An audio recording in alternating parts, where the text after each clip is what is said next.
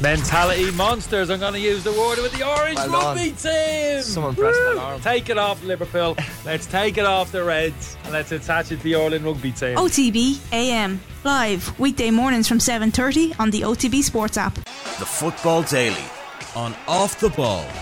Hello and welcome to Monday's Football Daily. I'm Phil Egan. We'll start with another good day at the office for Evan Ferguson yesterday. The 18-year-old scored twice for Brighton in their 5-0 win over Grimsby in the FA Cup. It's now 7 goals in total for the Meath teenager this season. His focus is on the Republic of Ireland internationals now and the games against Latvia and France. Stephen Kenny's side play the French next Monday in their opening European qualifier after a friendly with Latvia at the Aviva on Wednesday night. Ferguson says he's looking forward to the start of the qualifiers. When you get called up for your country, I think there's a better feeling, you know what I mean? And there's no other feeling representing Ireland, so it's friendly and a qualifier, so I think it'd be good to be involved. That'd be my first qualifier that I'd be involved in, so it'd be a good experience. The big question is, will Ferguson start against France? He's 2 caps at senior level. He came off the bench in the friendlies against Norway and Malta last November. Brighton boss Roberto De Zerbi's never shy in talking about the potential of the former Bohemian striker. This is what the Italian had to say about Ferguson after yesterday's game. Ferguson is a special striker.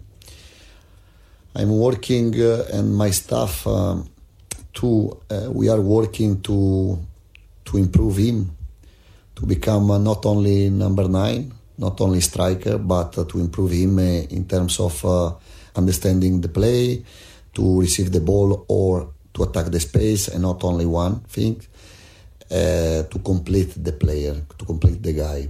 He's a very good guy, and I think if you work with a clever guy is nice, because he understands immediately and he improves day by day. Brighton will play Manchester United in the semi-finals of the FA Cup. Manchester City and Sheffield United will meet in the other semi-final.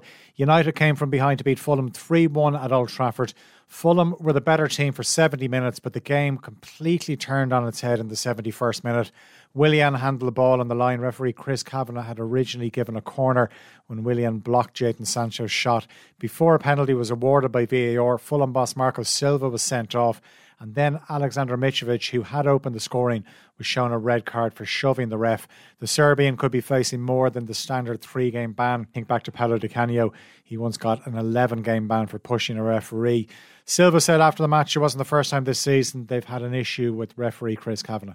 Our story with Chris Kavanagh this season is being really tough for us as a football club.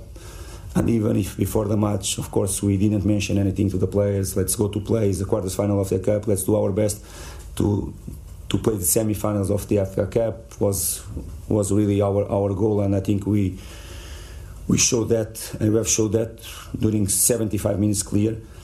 But they know as well, they know as the referee, they know that we had that West Ham game away from home.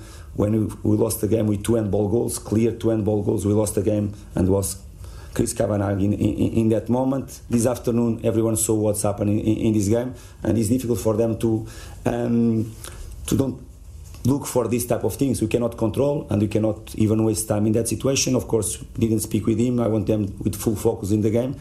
It was a tough moment. With the FA Cup quarter-finals taking place over the weekend, it gave Arsenal a chance to open up an 8-point lead over Manchester City in the Premier League, and the Gunners took full advantage. They beat Crystal Palace 4-1 at the Emirates. 10 games to play. 3 of their next 4 away games are against Liverpool, City and Newcastle. Arsenal will be at home to Leeds after the international break. Mikel Arteta was delighted with the response after losing to Sporting on penalties in the Europa League last Thursday, a game they picked up a few injuries in as well. Really pleased with the performance, with the energy, the determination that we showed again, the way we control the game, and overall really good. Tough always after Thursday night, playing 120 minutes, question mark, how is the team going to react? They did react brilliantly, the crowd was at it again, and well, there were moments we have 15 outfield players, but we have cope because everybody's so willing to play. When they have some niggles and issues, they are willing to put their bodies in the line, and this is what we need.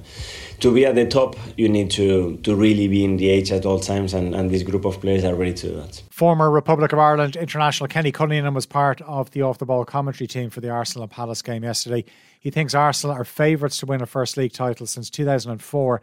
The reason, because they've less games to play than City, who are still in the Champions League and FA Cup. What's going to be key for them, for me, is just key personnel. So we spoke about Partey a couple of weeks ago, out of the team for a couple of games. Jorginho comes in, drop off for me. Saliba went out of the team today. Holding comes in, done okay today, don't get me wrong, but drop off for me if Holding's got to play there for 4, 5, 6 games, particularly those big games that you're talking about. They got to go to Liverpool, Chelsea, Manchester City. They had to go to those games where Holding at centre half would be a slight worry. But what's going in their favour now is they haven't got the amount of games coming down the road that Manchester City have. They're pretty much playing week to week from now to the end of the season. Arteta gets his players back from international duty. Fingers crossed he gets most of them back fit. If Saliba isn't kind of long term, Tomiyasu get those players back reasonably quickly, then Arsenal are in such a strong position. I really think they're strong favourites. Things going well for one club in North London. The same can't be said about the other. Antonio Conte didn't hold back in his post-match interview after Tottenham's 3-3 draw with Southampton on Saturday, a game Spurs were 3-1 up in. They're still fourth, but it's been reported the Tottenham players believe now it's only a matter of time before Conte leaves. His contract's up at the end of the season. 10 games to play. Will he come back after the international break? Could be a few clubs in Italy looking at bringing Conte in for next season. Now we'll start the weekend roundup with the SSC Electricity Premier Division. Incredibly, still no win this season for Shamrock Rovers. The champions drew 2-2 with St Pat's at Tala Stadium.